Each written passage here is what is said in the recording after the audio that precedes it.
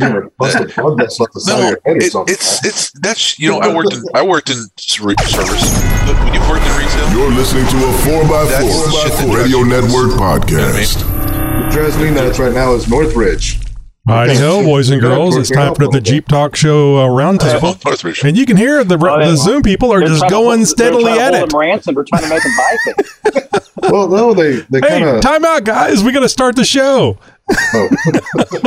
You, John. Are you ready?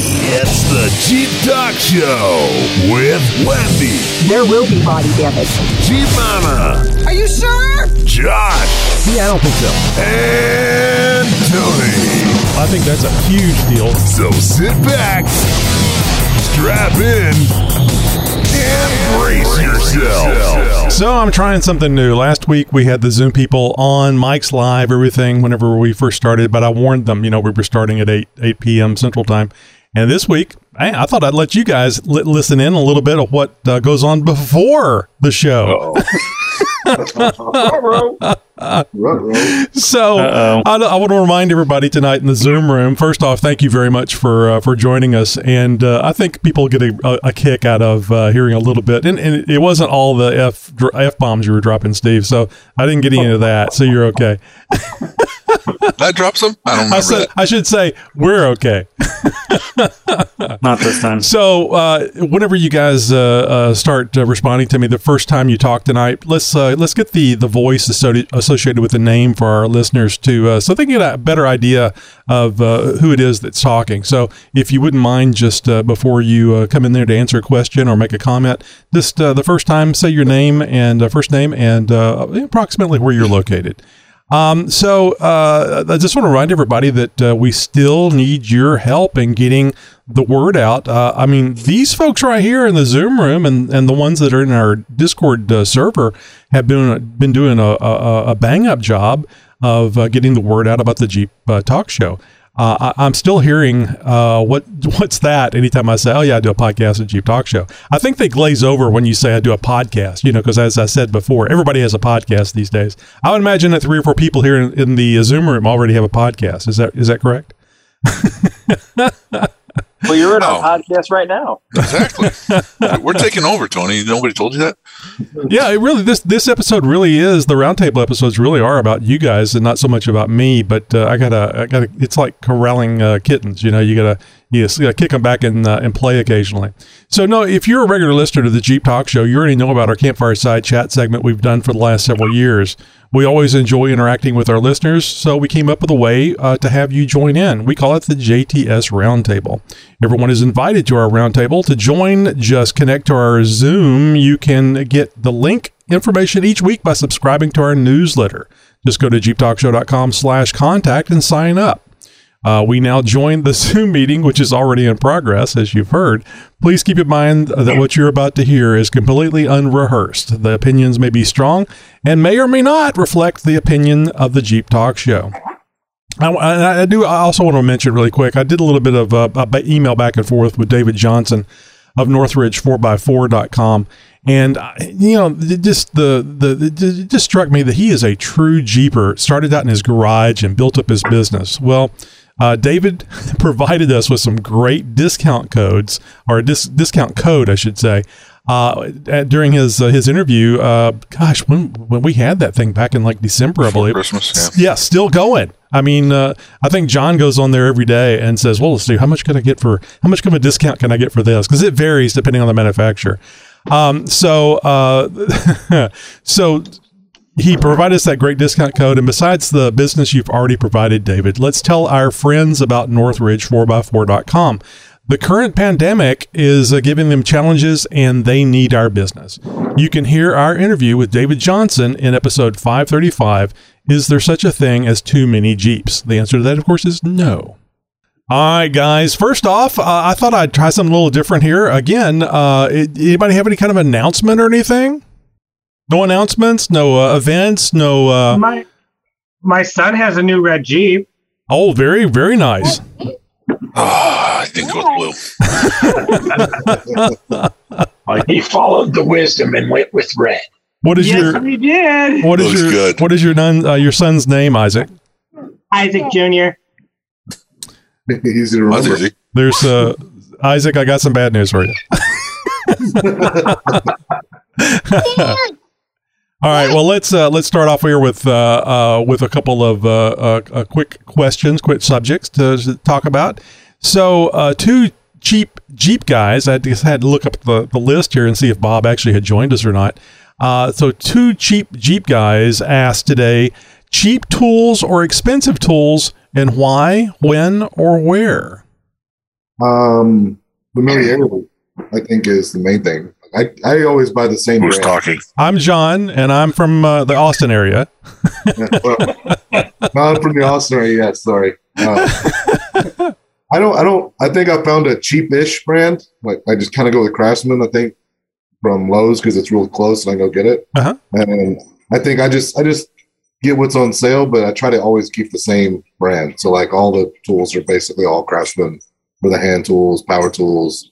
So I like keeping all the same ones. I think it's more an OCD thing that they all have the same name on. Really? Yeah, I can say because I don't do that at all. I don't care. I just want them to work and not break while I'm using them. I think the only ratchet I've ever broken is a Craftsman ratchet, and it was a long time ago too, like 70s. And they replace it for free. I guess so. Well, not necessarily anymore. This is Larry from St. Louis. So that's one thing I found out recently because I like having all my tools similar also. But, Craftsman, since they moved to Lowe's, if you have Craftsman tools that predate that and they don't actually still have that model, you have to send them all. They give you a number, you got to send them in now. But if you have a Lowe's version, then they replace it. Do they send you back the same thing, or they try to repair it? I don't know. When they gave me the number, I just kind of, Oh, so it worked. But yeah, pretty much. They call it speed bumping. Yeah. Let's put a speed bump here. Maybe they'll choose a different street next time. Yeah, but as far as the normal hand tools, I like having all similar tools, and as far as wrenches and ratchets, the Craftsman is what I typically will go with. But now if you get into some of the, I'll say higher end tools, I'm looking at some scanners and stuff like that, then we'll pay up for that because you need all the support and everything. But if it's just if it's a wrench or something like that, I think the Craftsmans and the Cobalts are a good middle of the road. Right, it's not a Snap-on you're paying 4 times more for, but it's still good quality. So I don't think I've ever owned a Snap-on tool. Can you tell the difference between it and the other ones? And if so, I mean, does it like hum when you're using it? You just kind of get a nice little hand massage while you're using it for the $500 ratchet. The Craftsman tools used to be the really nice, the thinner ones. They're well polished, chromed, and everything. They look fancier. Mm-hmm. But that was years ago. But now the rest of the tools almost all look just like them. I've got one Snap-on ratchet. It's a 3/8 drive ratchet that I really like. The only thing I'll tell you that I can feel the difference, and I think you can get Craftsman the same way, but it's like the teeth count. So you don't have to move it as far. So if you've got a really tight spot and you can only move it a little bit, you get more turn on the nut or the bolt or whatever. I don't know if that's just a Snap-on thing or if that's just because I have seen like Craftsman ratchets that have a higher teeth count or whatever on there. Yeah, this is Bill from Central Texas. It's funny you mentioned that because I came into work on Monday and there was a 3/8 inch drive, I guess, Icon ratchet sitting there. I guess that's kind of the Harbor Freight lifetime warranty. And it had like the 90 teeth count on there. And so I guess a coworker of mine had seen that and really liked it and, picked one up for me and left it there at my desk. And I started playing with that thing and I was like, this is actually really, really nice. So I ended up going and buying the 1/2 inch drive version and then the 1/4 inch drive version of those. But I think just in general, when it comes to tools, I think for those things that you use a lot, certainly get something nice.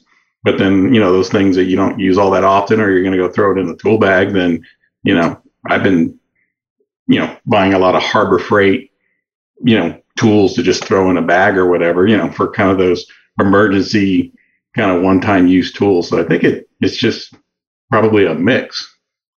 It really depends, doesn't it? It depends on if you make a living using the tools, or if it's just something you got to use to keep things moving.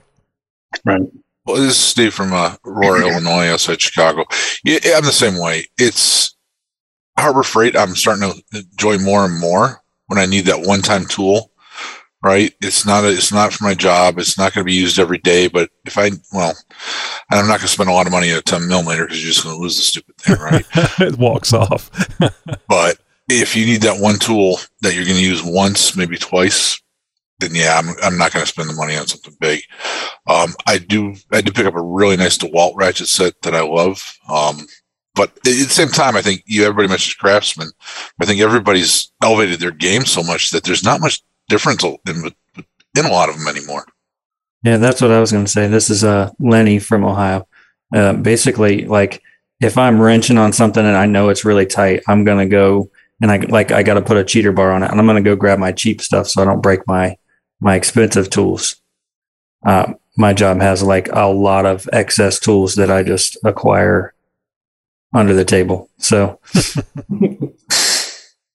but I'll grab if I'm buying something, I'll try to get the higher grade stuff so that I know it's going to last a long time. Lenny, keep in mind that those tools you acquire under the table now have to be reported to the IRS as income. Well, only you 12 know about them, so I think I'm good. It's only he's saying nobody's listening to this show. They don't know who I am. He's really from Colorado. He just said Ohio. Luke and Lenny is an alias. Oh, I meant to correct that. My name is Winnie. We do part-time. This is Isaac from Milwaukee, Wisconsin. And every time, well, not every time, but oftentimes when we go to like thrift stores, especially the Habitat for Humanity ones, I always scour their tool bins that they have there because you can get sockets for like 25 cents. Oh. And if you know you're short on 10 millimeter, you can just dig through the bin and find a bunch of 10 millimeters and pick those up real cheap.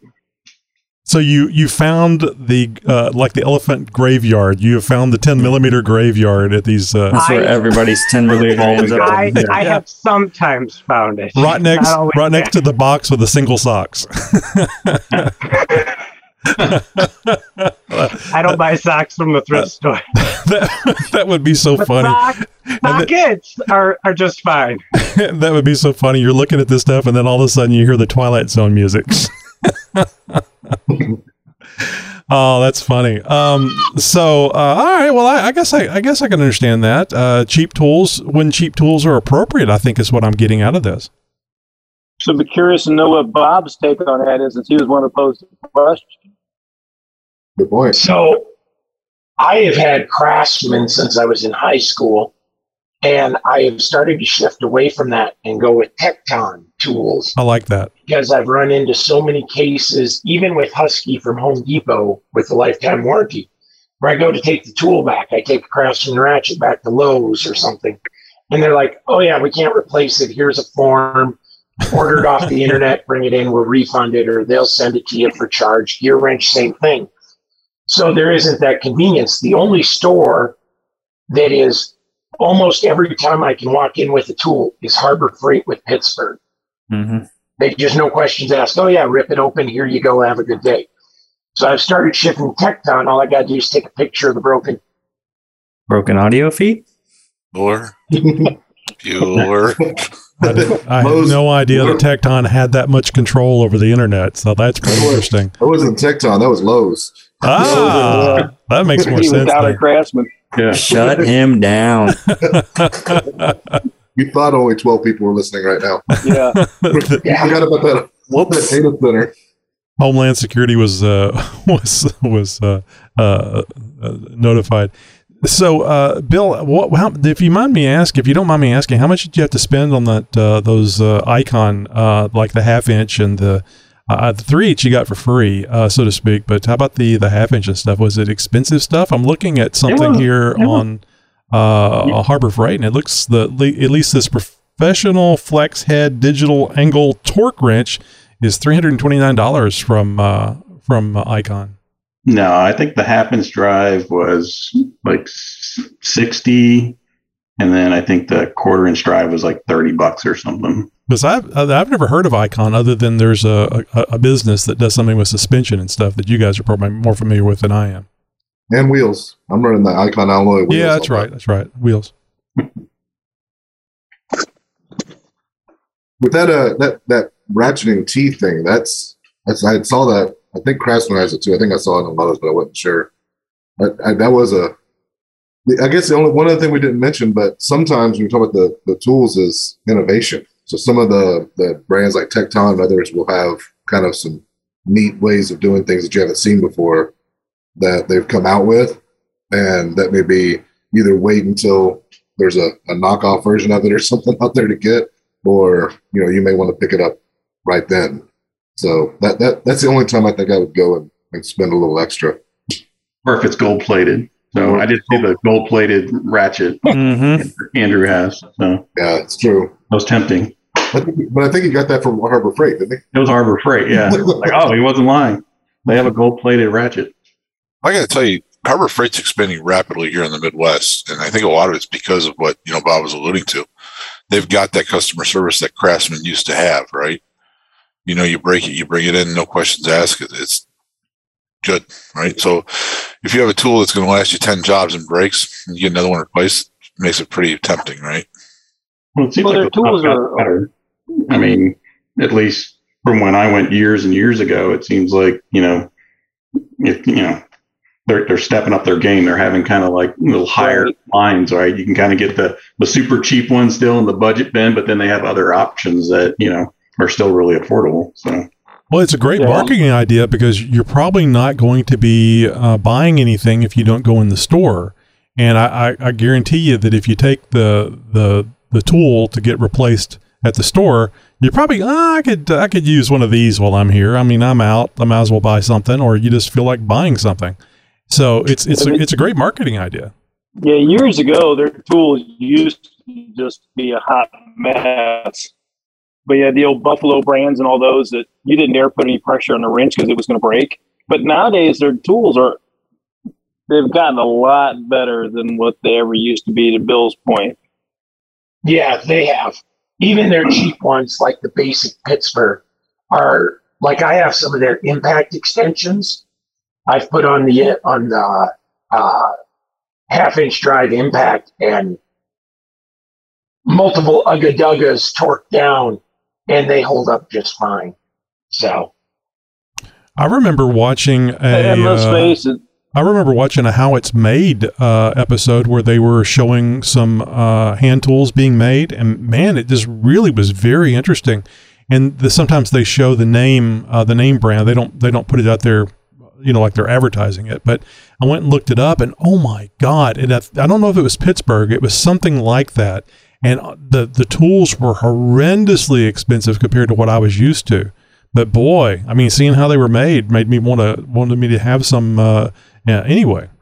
And it also depends on how many times you're going to use it. If you need this, let's say a 1/2-inch extension, 12-inch long 1/2-inch extension or something like that you need for one job, and I'm going to use it just once. I don't want to go in for the most expensive one. I'll run up there, I'll buy it. It'll sit in the box, and that's it. So I think your usage has a lot to do with that. Mm-hmm. But when you expand beyond hand tools, though, Larry, specifically as you're talking about you here, would you buy the cheaper welder? Would you go with the Miller, or would you go with, like a Rebel? I guess Rebel's not too cheap, but like, there? I think it just depends too on what your intent, your purpose there. So if you're planning on doing a lot of welding, I guess maybe if I knew someone who had one of the other welders to kind of base it off of, maybe. I don't know anybody who has experience with those welders. So when you're going in $700 to $1,000, I don't know. That would be a hard one to make that switch from the off-brand to the name brand, because I don't know what the support on that would be. And it's just like your testers there, right? I have no experience with any of their engine analyzers. They might be great. If I had someone that had one and has used it with some background, maybe you would, but it's kind of hard to spend that kind of money with the big leap of faith. I was just thinking something that's like critical, even if you're only going to use it a couple of times. Torque wrenches have gotten a lot better, but they used to be like if the cheaper torque wrenches weren't, I don't know if you could really count on them to give you the best readings or whatever it is, right? So you would kind of spend a little bit more and get a better torque wrench if you're doing something like an engine build or something where the torque specs were extremely important.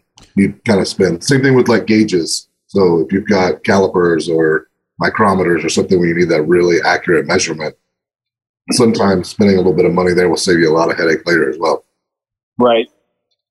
Well, this kind of dovetails into, we're really talking about the quality, the name brands. Do you stick with all the name brands and stuff? And that brings us to our next subject. John Lee, the guy that's there in the Central Texas area, gave us this question. When planning upgrades to your Jeep, do you try to stay with the same vendor for specific systems like skid plates, body armor, lifts, etc., or do you mix and match? And John, correct me if I'm wrong on this, but I believe you've had some issues because that's what you tried to do. You were trying to stick with like one company, was it Metal Cloak, for your stuff, and you ran across some issues trying to fit other things in with the Metal Cloak modifications that you've made.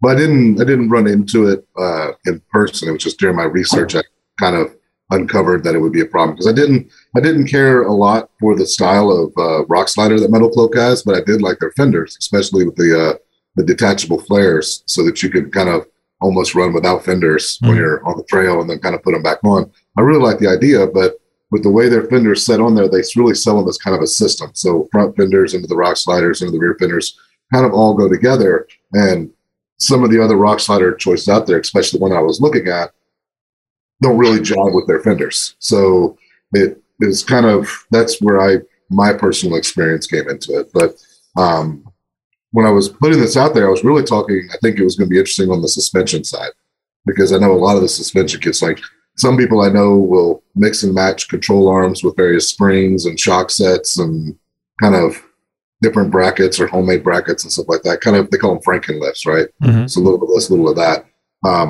And the amount of R&D that goes into a lot of these suspension kits on making everything match and work, like the shocks are matched with the springs and kind of getting all that together when you bother with the system. How important is that? So to me personally, in my opinion, I try to, on a system, like I said before, like suspension versus this, I try to stay with the same. I didn't do that with the body armor and stuff. My front bumper's Metal Cloak, rear's Moto built, and I haven't decided on the fenders and sliders yet, so I'm not doing it there. But something like suspension, I do think it's important to stay with the same vendor. Well, some of that I think you almost have to, especially if you're talking about skid plates. If you're planning on going with the whole underbelly and you start by buying one piece and then you're going to add to it, some of that you really have to stick to it as a system, otherwise it doesn't fit up right. But yeah, my rear diff skid prevented me from putting that Artec truss on the rear because of how it's set up. Well, the diff skid and I think the Metal Cloak track bar bracket, the rear track bar bracket, those two together made it to where I couldn't put the Artec truss on. Like, it wouldn't work. Yeah, but you get to a point where you can't stay with the same vendor. I mean, it doesn't matter. Like where I am on Hope, it doesn't matter where I go. Everything's going to have to be fabricated to some point. Even if I go with more Evo, because I've got Evo suspension, because I've got the High Lift Pro with the coilovers, well, you know, I can adjust the spring rate, and I'm going to keep changing how much it weighs because that's what I'm trying to do is lighten it up.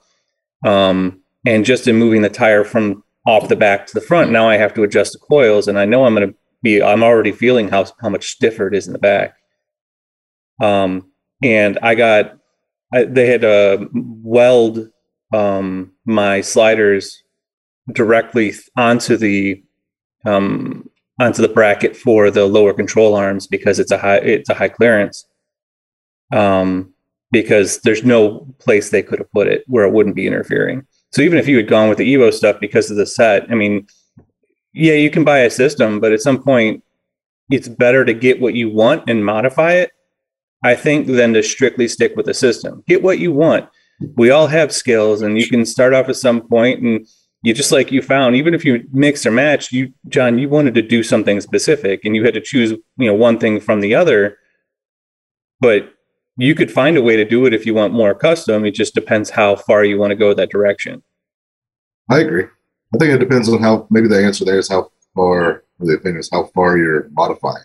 How deep is the sickness? How deep is your sickness is what we're saying here. I mean, how madly do you want to have things the way you want them? Or your wallet. Yeah, depending, yeah. I mean, depending on the cost of the upgrades.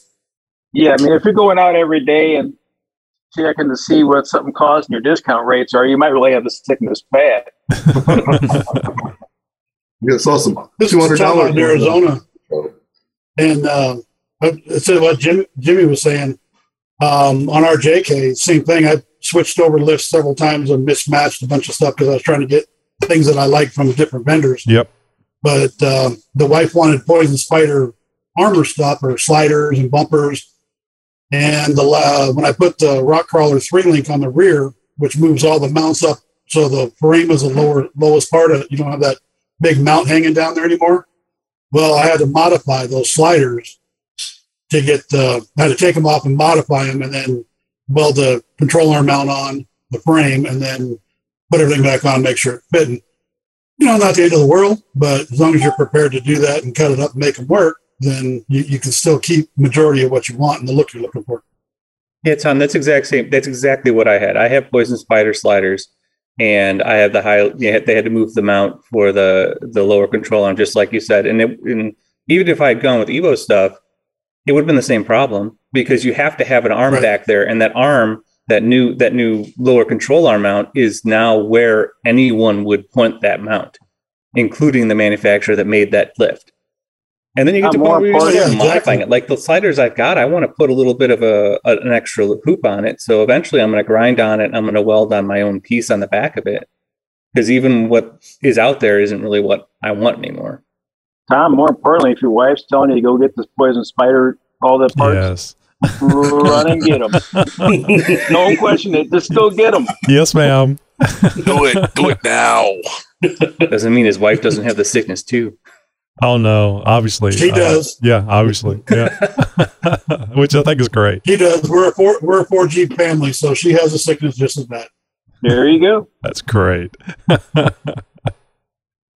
Well, I think it was John that said there's no one manufacturer, and I think I might be saying it a little different, but there's no one manufacturer that does everything you like. You see things from other groups or even individuals that are maybe building a business. Like, wow, that's a really cool way of doing that. I never thought about that before, and I didn't see that on the manufacturer that I really like. I mean, I like brand loyalty. When I went to get the Moto-Built bumper for the Gladiator, it was just a crapshoot to me. I didn't know anything about anybody with modern day Jeep parts.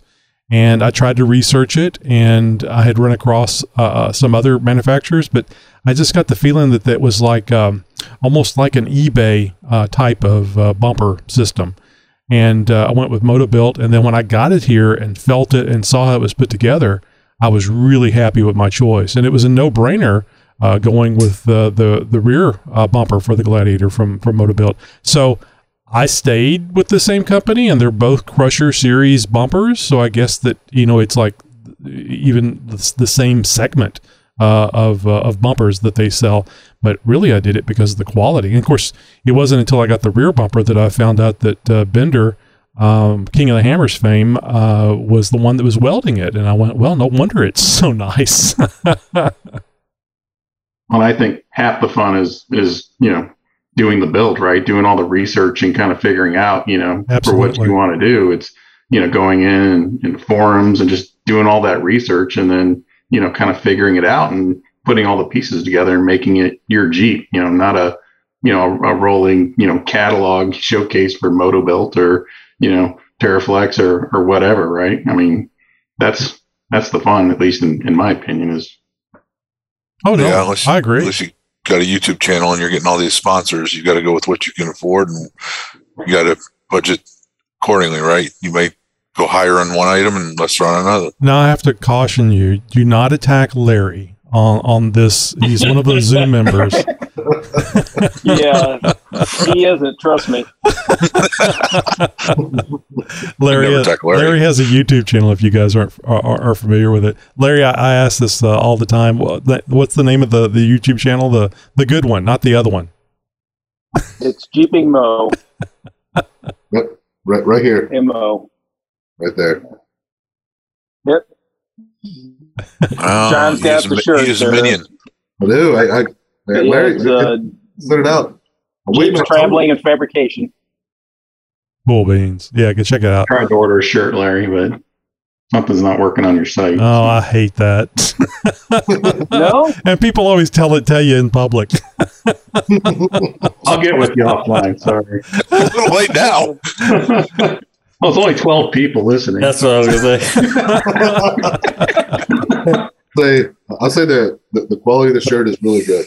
Oh, it's very, very nice shirt. We don't really know if those charts Tony puts up are real. I mean, it's not really hard to fabricate a graph. It's not. Exactly. Excel wizardry. It's not hard at all. Need some JTS shirts. I haven't even seen those.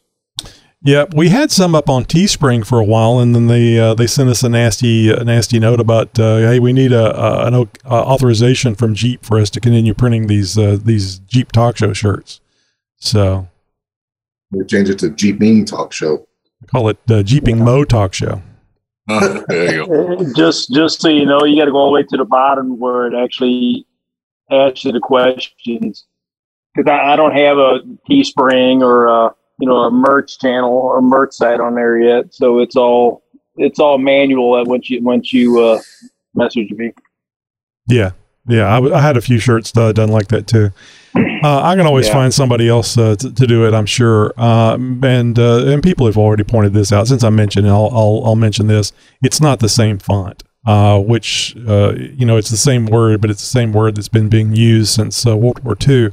Long before the Jeep company was in business. I mean, they got the billions of dollars, and they can drag you through court for forever and ever. So they'll win. But I would hope that this podcast, in some small way, contributes to their bottom line, and maybe that's why they're being nice to us. Contribute to Northridge's bottom line recently. I hope so. I mean. We talk a lot about Northridge 4x4. I know, like I said earlier, I like how you get on there and you're just randomly going and seeing what kind of discounts you can get, John. I think that code probably has contributed to you having more stuff than what you would have had before. We're probably getting all excited from all the site traffic and getting 300, 400 hits a day. And in reality, it's just John. Just checking them out. I was going to say, one person is shopping enough for everybody who listens to the show. I will say I did have a pickup with them today, though. Those KC lights, I got an email saying that they had dropped shit from the vendor, and I hadn't heard anything like a week and a half, so I contacted Northridge. And I will say contacting was great. There was the chat on their website, and it was like instantaneous. And he called KC, and he comes back and he says, "Oh, I guess they don't make that kit anymore." Oh no! So they're just going to refund the money. And I'm like, okay. So I'm actually looking at the Lux lighting stuff that Bill has because I really like the magnetic snap-on or whatever. It looks really cool. So, John, so on those KC lights, I ordered that same kit you did from Northridge, and I actually need to call them, but they said they were actually going to upgrade. When I originally called them in December, that they were going to upgrade to the version 2 that KC had on those rock lights. So I did ask him that. I haven't got my refund yet, so I did ask him that same question. I remember you saying that. So I asked him about the V2 kit versus the one that's on their site. So I'm just waiting on them to get back to me. But if they don't have the V2 kit, or that's not something they're going to do for me, maybe you were just super special, then I'll go with probably the Lux. So no, they are on the KC's website. The V2s, they are in stock. So I don't know. So I wasn't going to mention this. I just was at the top of the show mentioning let's support David and 4x4 Northridge 4x4.com helping. But I'll mention this. It probably will explain your situation, John. They've had 50% of their employees out because of COVID. Oof. Oh, well, I'll tell you this. The Northridge site, I think this is more of an issue with KC. It sounded like KC hasn't communicated to them because they didn't know. And as soon as they found out, they were on it I don't think it was an issue with Northridge. I think it was more. Well, you were buying it from Northridge, and Northridge should have been telling you, hey, it's been a week and a half. We haven't shipped this yet. Sorry about this. We checked into it, yada, yada, yada, because of customer service. And that's what I would expect from that company. But I think that with their a lot of their people out, that's just, causing a communication issue. So, and I don't know. I'm just guessing, and I thought that might. Sometimes it's nice to have an idea of why, and that might be one of the reasons why.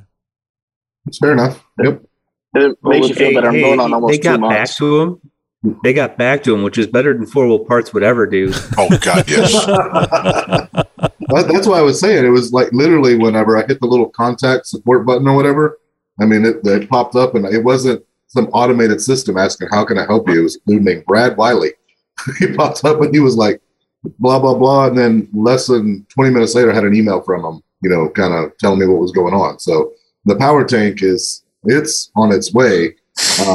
But the KC lights were the problem. So, John, when you were talking to, what was it, Brad Wiley? Did you mention the Jeep Talk Show to him?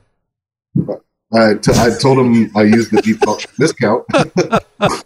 Did he say, "What's that"? No, he said, "Okay, what's cool." What's the Jeep Talk Show? I think that was just an auto response. Okay, cool. Yeah. I've not found many places with service as good as Northridge. Oh, it's amazing. Just amazing. I mean, it's so good. I haven't had to use it. I've just ordered my stuff, and it's 100-pound bumpers have been here in 3 days with free shipping. So it's just amazing. I got to ask. Andrew's in a drive-through right now, somewhere getting the food. Oh, tacos. Where is he? What do you get there? Tuesday. Chick-fil-A. He's making the order. I'm getting Canes.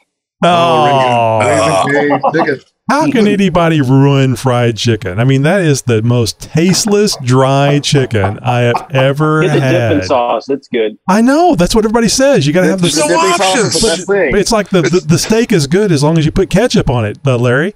Ooh. So you're saying you don't want a sponsorship from Cane's? No. He would turn it down. My daughters would love it. Metal Cloak is pretty good too. What is it? Isn't ketchup red?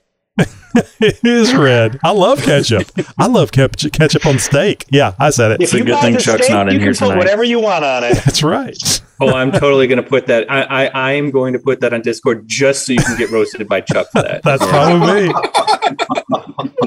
Where's my phone? Here, I'm going to do it right Chuck now. He's going to show up on the show before the end yelling at you. Chuck is a self-described non-technical person that we got on Discord. He's a rancher and he raises his own meat out there. So, and that's what I usually ask whenever we go to a steak place. The waitress will say, "Is there anything else I can get for you?" And I'll look at my wife. I said, "Did you need ketchup for your steak?" It's like, "Oh my God, no." Well, you know what I do to you guys. You can imagine what I do to her. Oh, jeez.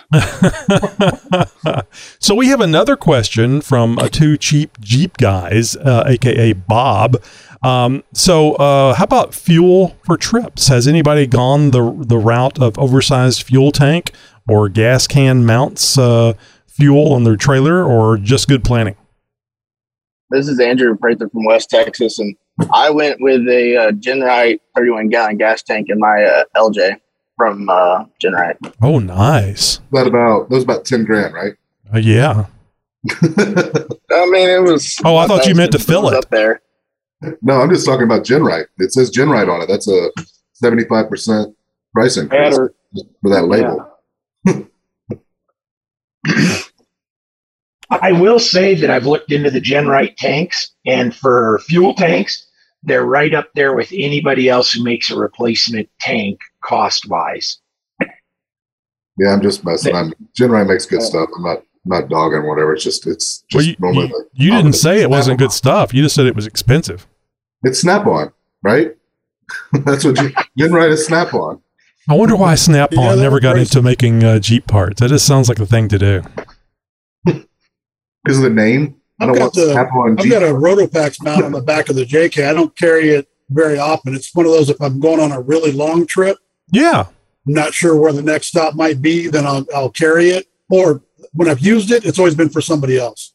I've never had to use it. JK does pretty good on mileage. I would think these days that with GPS and just on your phone, you can plan actively. I mean, as you're going along and make sure that you're getting fuel. I guess a side question this would be is how far do you let the fuel get down to before you start looking for fuel? Is it a quarter tank, a half tank, what? Well, if I'm on a road trip, it's a half a tank. I'm looking for a gas station just to make sure. Just in case you get stuck in bad weather or something happens, I sit there idle with AC or with a heater on. I want to make sure I don't run out of gas. Right. Our trips out here off road are different than you guys at the parks. You guys can get back to a trailer or do whatever. We may be miles and miles up in a canyon or up on a mountain away from the nearest gas station. So full tank when you leave the trailers is almost a guaranteed must. So what you're saying is carrying a jerry can with you and charge extra money to the people that need gas on the trail. Depends on who they are. If I don't know them, charge a regular price. Gladiator drivers. I was just going to say, now's his time to say if they're Gladiator drivers. We don't even sell it to those types. Just admit it. You're charging rental car refill rates. Only $8.95 a gallon. Supply and demand, man. You're like you said, on a canyon somewhere way out in the middle of nowhere. Yeah, but then they may not find his body. Yeah, we built a swing out for a trip to Arizona. We was going to go to this year, or I should say last year, to hold the jerry can, but the trip got canceled before we ever got finished with it. So it's ready for the next trip. Like a 5-gallon jerry can, or? Yes. Originally built it to put 2 of them on there, and I thought that's a lot of fuel to be. That's a big explosion. There, so in a metal can hanging off the back, just waiting for that rear ending. Well, it's high at least, so you have to be up there pretty high to be able to hit. With the weight, the weight, yeah. Oh yeah, absolutely. Bill, you run Rotopacks on yours, don't you? I just run like a 2-gallon Rotopacks, and I mean, just enough to kind of, if I, get stuck somewhere on the trailer, I get low, I can, and I've used it several times. The problem is you look at the little range gauge on there and you think you're fine, and then you start, getting on the trail and you're getting, really crappy gas mileage, and suddenly, your fuel light's coming on. It's like, wow, okay, I thought I had plenty of fuel, so yeah, I'll just keep 2 gallons on there to, fill it up to get off the trail and get to a gas station. I went the same direction, but of course I haven't been on the manly off-road trips like Tom has, where men are men and they carry enough gas for everybody.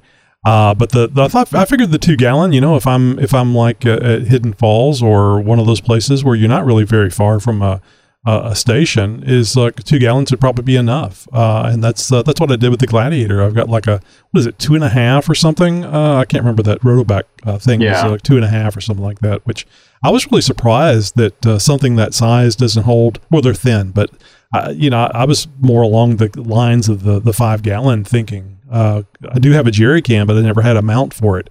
But like you guys mentioned, you got the weight, and also too, what's going to happen to all that if you're involved in an accident. Of course, that's one of the things I like about having the Rotopack and the Gladiator, because it's in the bed. You could still get punctured, I suppose, but it's less likely. Well, what's that? Think of the Ford Pinto. Same thing. Yeah. What's that valve system you did? Bill was telling me about that. Showed me the other day that we had fixed in the Rotopacks with the problem you were having. So I added a valve, right? Because none of the fuel tanks have a little air valve, right? And so I added that. So I found a metal one. You drill it and then it pops in, and then you can seal it. So I added that, and then I upgraded the nozzle to one that was like aluminum on there. It's like an upgraded nozzle. I was having problems with the plastic Rotopack nozzle with going into Colorado and changing altitude. It would, I would get with all the pressure, in the Rotopacks there, and then it would blow out the seal. And I think at one point the plastic cap there that you put on there to close it off actually cracked on there. And so I had problems with fuel. Just you go back there and you see fuel just dribbling down the side of the Rotopacks on there, and it wasn't just me. I think my buddy had kind of the same problem. So I kind of went in there and added that vent, that second little valve there. And then I upgraded the nozzle to something a little bit nicer that's metal so that, I wouldn't have to deal with it cracking. So this is air pressure related, correct? Not heat or cold. Okay. So I guess if you I guess you could get around that just by making sure you wouldn't release the pressure every so often when you're changing altitude. Oh yeah. Well, that metal jerry can I didn't catch it one of the nights it got cold out, and it cavitated really bad. I got to blow it back up. It sucked in real hard. Blowing up the gas can, love it. So when we go over the pass up at the Eisenhower Tunnel, we'll fill up and we carry jerry cans on the trailers when we go out to Moab or Arizona or somewhere. And as we go up, we make a pit stop because I travel with a bunch of people who just can't live without Starbucks, apparently. But the convenient thing with that stop is we can release the pressure on the jerry cans. And then when we're part way over and we get towards Vail, we open them again, because as you go up, they're just like they're going to blow up. They'll round all the way out. If you let them all the way, if you let the pressure off up top, by the time you start coming back down, they're caving in real bad just from the elevation change. Amazing. Makes sense, but I've never experienced that firsthand. That's a Texas luxury we have, Tony. Yeah. Well, the problem I had in Colorado is just, in a single day, the amount of altitude change, like even out there in Silverton, Ouray, right? You're kind of down in Telluride. Next thing you know, you're up at, 12, 13,000 feet, right? In a single day in a very short amount of time. So, just all that up and down and up and down. Like I said, those I'm starting to understand the reasoning for doing the fix that you did, because you could spend a lot of time over to the side of the road doing nothing interesting, smelling gas. So go ahead. Well, I was going to say something you see quite a bit when you go out to the trails is guys have the roto packs and they throw them up on the roof rack of their new 4Runner or something, and they get up high and that Rotopax won't hold. That seal blows out. They don't know to stop and check pressure or anything or let the pressure out. So they're up high. They get to a day where it's 80 degrees up at any elevation, so the fuel is expanded a ton, and it just blows out and just drenches their new 4Runner in gas. Yeah, Texas license plates, right? They might. So, jumping over to our next subject here, Mudman 084 sent in this one. Quick disconnect, sway bars or anti-rock sway bars, or Josh? Are you going to call Josh in on this one? I think you need to call him in. I invited him. I invited all the hosts tonight. They even sent them the link. But you know how it is. They I'm just glad they show up here on our Thursday night recordings. I run with the Rubicon. I've got the electronic sway bar disconnect. So if we're doing the trail like to Colorado or something like that, I normally use that. But if I get to the park or somewhere, if I'm like where Tom's talking about, I know it's going to be off road for a long time, long trail, I'll use the manual. So that's how the manual disconnects as well. So that's interesting. I use both. That's interesting. So you wear a belt and suspenders. Basically, yeah, and it works great. So have you had any trouble with the automatic disconnect? I know that was problematic, I think, on the JKs, and I don't think I've run across anybody that's actually had an issue with one. No, I mean, if you're not like perfectly level, it'll just sit there and blink forever until you kind of move forward a little bit. But normally you hit the button to turn it off, or you go above 15 miles an hour or whatever it is, and it automatically reconnects on you. Which is why I made the disconnected parts. And you do normally just as you're normally driving, it'll eventually click in and lock up. That happened to me. I was at an off-road park and I went from one trail. I got done with the trail and we drove over to the next one. I guess I hit about 15 because they locked in. Next thing I know, I'm on a trail and I bottomed out because my front right side didn't drop the way I was expecting it to, and I looked down. I said, "Oh crap! My sway bar re-engaged." So you got to pay attention to that when you do the electronics. They need a female voice like they have in the F-16s that say "pull up," and they need the same thing for the Rubicons and the track bar. Yeah. When I go to Colorado, I just take the links off. I mean, I have a Rubicon with the electric, but the constant auto engaging and then disengaging, and just like it just drives me nuts. I just want to turn it off and have it stay off, and it doesn't do that right. So when I get to Colorado, I go in and I pull the links off, and they stay off for the the entire week or whatever. Okay, keep even them down 550. Huh? Even down 550. Yes. Would scare the Bill, crap. weren't you the one saying that makes it really easy to put them back on with the electronic disconnected? That's true. That's the only thing I like about it. Yeah. That's the only thing I do like about the electronic stuff with the Taser is I disengage the the electronic sway bar, and it makes it super easy to put the links back on. That's the only thing I use it for. Oh, I can see that. It's a really neat trick. I'm glad you told me that last time, because I always brought my hammer. It's such a pain in the ass to get the manual disconnects back on sometimes. I'm gonna cut my sway bar in half. That sounds like it'd be a great way to get the those end links back on.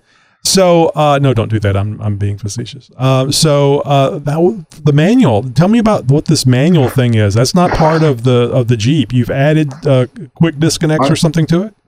Mine came with Metal Cloak's Game Changer kit. It's the manual sway bar end links, and it's what I like about it. It's got like a little post that mounts to the frame.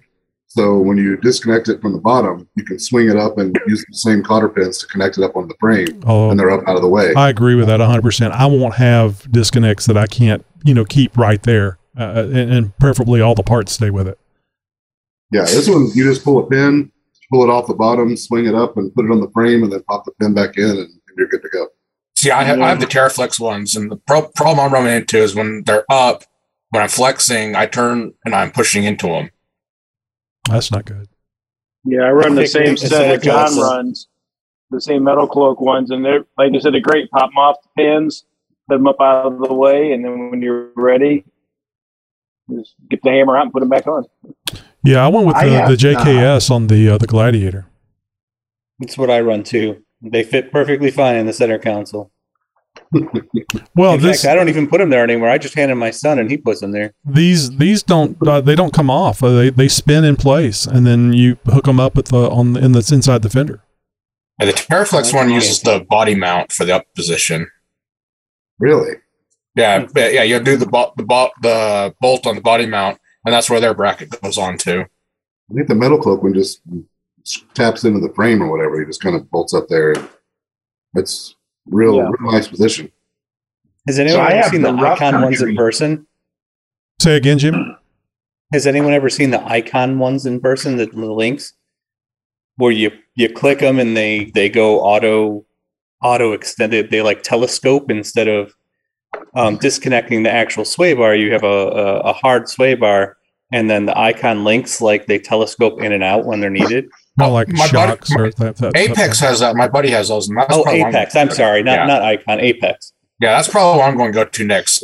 A bunch of people in my club run them, and they're nice. You reach down, you flip a knob, and you're disconnected. Well, I've only used the JKS quick disconnects once, and that was at that 101 class, and I didn't get to see it myself, but the instructor was very impressed with the amount of flex that Gladiator was getting with. In fact, he thought I was still connected. He couldn't believe how much flex I was getting up on an obstacle, and I said, "No, I disconnected the sway bar while we were waiting in line." And so I really like him. He actually gave me some sort of idea, and I need to go back and ask him about getting more flex out of the rear of the Gladiator. Something from TerraFlex is all I remember. Huh. Yeah, I don't know. I'll bring it up. I thought maybe you guys would go, oh yeah. So what about we've talked about the sway bars, the anti-rock. Oh, we haven't talked about the anti-rock sway bars. Does anybody do the anti-rock? I always thought that would be a real cool idea. And I think the repeating thing I heard was it's neither disconnected or connected. It's kind of in between. And why would I want to have an in between situation? That's been my hesitation. I'm like, it can't be as good as a normal sway bar, and it can't be as good as fully disconnected. It's the way I've always looked at it. But I mean, I've watched like the Light Bright videos, although I'm sure they're probably sponsored. But I mean, it looks like it's pretty good as a disconnect if you do. But from what they said, you need to do both the front and the rear to get the full benefit out of it. But I don't know. It just seems like there's a lot more money I could spend elsewhere where I can just pull a quick disconnect and tuck it up out of the way. Another one that has like two torsion bars that you kind of flip a lever, and so it has like two settings. So it's kind of like an anti-rock, but then you have the one torsion bar engages, and then when you flip the lever over, it engages the second one and stiffens it up for like street use. Anybody know? It's TerraFlex. Is that the TerraFlex one? Yeah, I think it's TerraFlex. I've been the one Tony was just talking about. Somebody told me about that one, and I don't remember who it was, but I remember it being more expensive. It is than the anti-rock. Yeah, the TerraFlex one is way expensive compared to the anti-rock. Like $700 the anti-rock, or something. The anti-rock, if you set them up right, they'll work the way a lot better than obviously I have a sway bar, but. The problem is, if you think about it, if you go totally disconnected and you're flexing, what's your limit? Your limit is either your shocks or your coil falls out or your control arms are stretched to the max. You're putting pressure on everything else. Or your drive shaft is keeping things from going too much further. If you set the anti-rocks up the way they're supposed to be, you can actually flex almost to that same limit and not overstress all your stuff and break mounts off. That's why TJs tend to break mounts off, the track bar mounts off so badly. So they overflex them. What about on the road? I mean, they are softer on the road, even because they're connected all the time. They are definitely softer than a regular sway bar. So it just depends on how much road miles you do and how much you may or may not want some body roll. But they are definitely softer. I think the TJs still have 4 or 5 holes where you can make them softer, easier. But JKs, there's only one setup, one hole. You can't adjust firmness on it. Not something you see in the brochure. Only one hole available on the JK. So I'm looking at the dual rate or trail rate. There, here he goes again. I think Larry started drinking. So is it the trail rate? I mean, they've got these things for the TJs, the JKs, and trail rate. No, it'd be the dual rate, Tony. Okay, the dual rate ST front sway bar. I see. Yeah, I'm sorry. It was not $700, or maybe it was at one time. It's now $1,083.99. I mean, just make it 84. Come on, my God, 99. So I like the idea behind it. That sounds like a really cool idea, and it sounds like a more of a good way to have more articulation off road and less on road. I think John should buy one. He's been buying a lot of stuff recently. Should buy one and report on it. Like I said, I got other priorities on that since I got the manual disconnects. Need sliders and fenders. I'm actually really worried about the fenders, to tell you the truth. I think I'm going to have bump stop problems. So I need to get somewhere where I can flex it out a little bit. I'm finally at 400 miles. I've only got 100 to go. Oh, wow. To get my break-in done. I don't know where you are, Bill, but I'm at 350. I'm right at. It's a race. So Christmas 2022 is going to be a big time for you, John. Yeah, I'm hoping to try to do the gear oil change or whatever next weekend. So that way, I figure give me one more week, I might be able to get it. But yours was like a month after mine, right, Bill? Yeah. Set up a video camera so we can see all the little metal flakes come out while you're draining the oil. A good YouTuber would redo that and just put a lot of glitter in it. So that would get a lot of views. And oh my God! So you could even start up a GoFundMe page to help pay for your new ring and pinion. So anyway, we've talked about sway bars. We've talked about the anti-rock sway bars, the quick disconnect sway bars, the anti-rock sway bars. Now let's talk about Josh. Does anybody run around without a sway bar connected 24/7? No. Yes. on my Grand Cherokee. I don't have a sway bar front or rear. Try driving that at 65 miles an hour on the freeway. It's not exactly. Hey, can you really say Josh is running around when his Jeep isn't running? Well, that's why he's running. Now you know why. You know what? I have done that. I have left the sway bars disconnected for months at a time when it sits in the garage. When the axles were underneath it for the 4 months during COVID. It's really interesting. I fully expected Tom to say that he has a Jeep where the sway bar is not connected. I do not find it being a big deal to drive. And now I have the XJ has leaf springs in the back, so that kind of keeps that in line. But for the front, I mean, yeah, it's different, but I just don't do turns at 35 miles an hour. It's really easy to get used to. The only thing I would be concerned about would be a panic situation where you've got something in front of you that you've got to, do a nice U around very quickly. You haven't driven in Chicago. I'll tell you, I was going to say Cherokee. I was going to say Cherokee and my Grand Cherokee. Go ahead, Bob. I was going to say the holes in the road out here, like even I-70 or 285 going through the mountains, you hit one of those big potholes, and it isn't just a spot, it's a 3 foot long, 2 foot wide hole.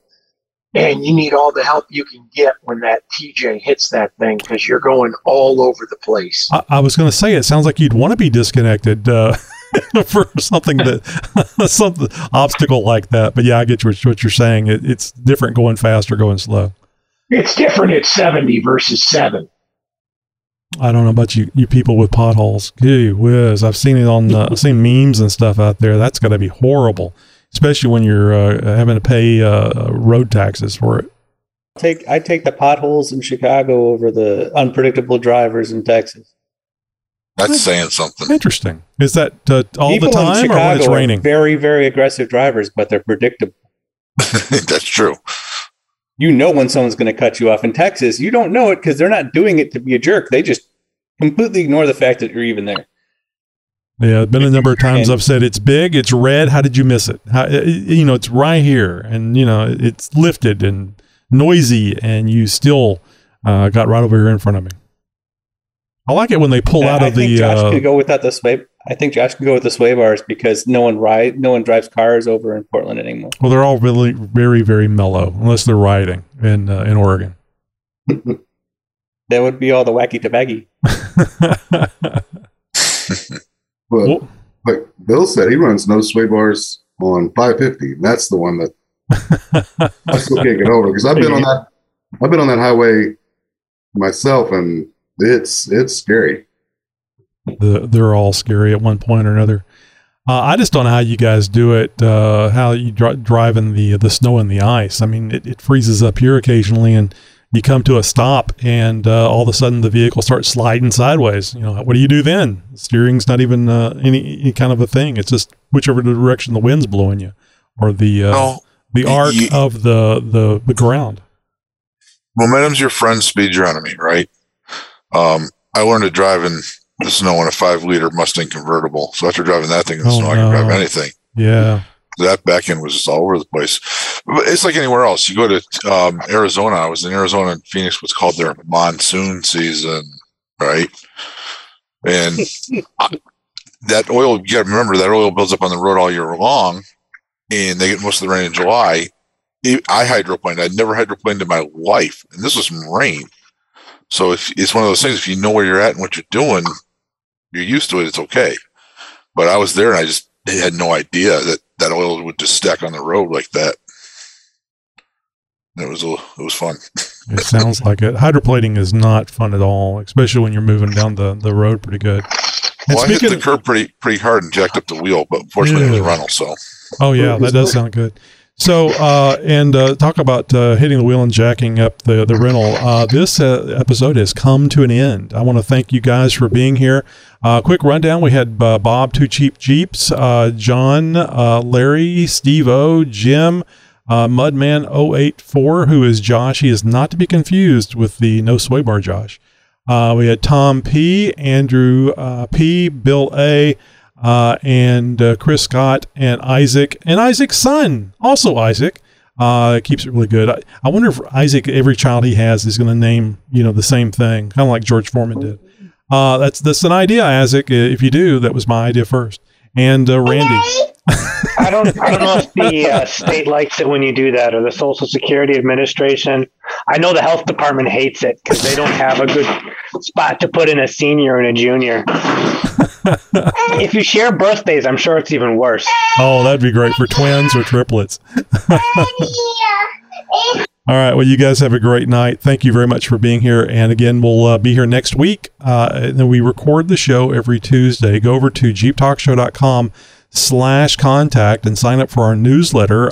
We only really want to have you guys get the newsletter so you can get the link so you can join us in the Zoom room.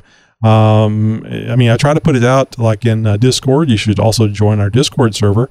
And I don't know if everybody noticed or not, but Greg Henderson, wanted to call him Bob. Greg Henderson joined our Discord server today briefly, which it's like having Chuck, the rancher out in Kansas, join us. They're both non-technical people, and non-social media, I should say, because they do a lot of work and other things. But boy, they just they can load in the app and they can get their lickety split. So it was great to have see Greg show up in our Discord server.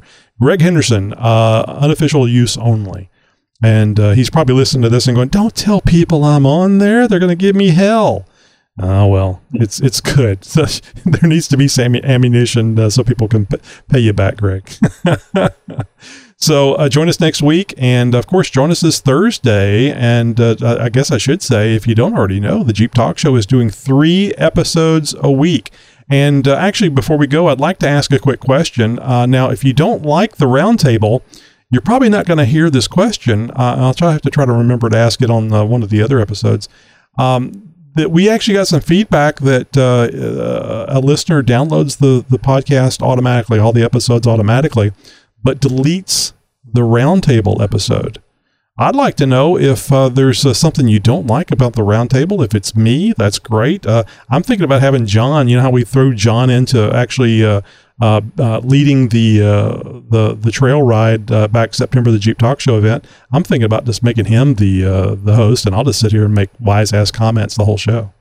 I like that. So he can blame me when it's like 12,000 downloads.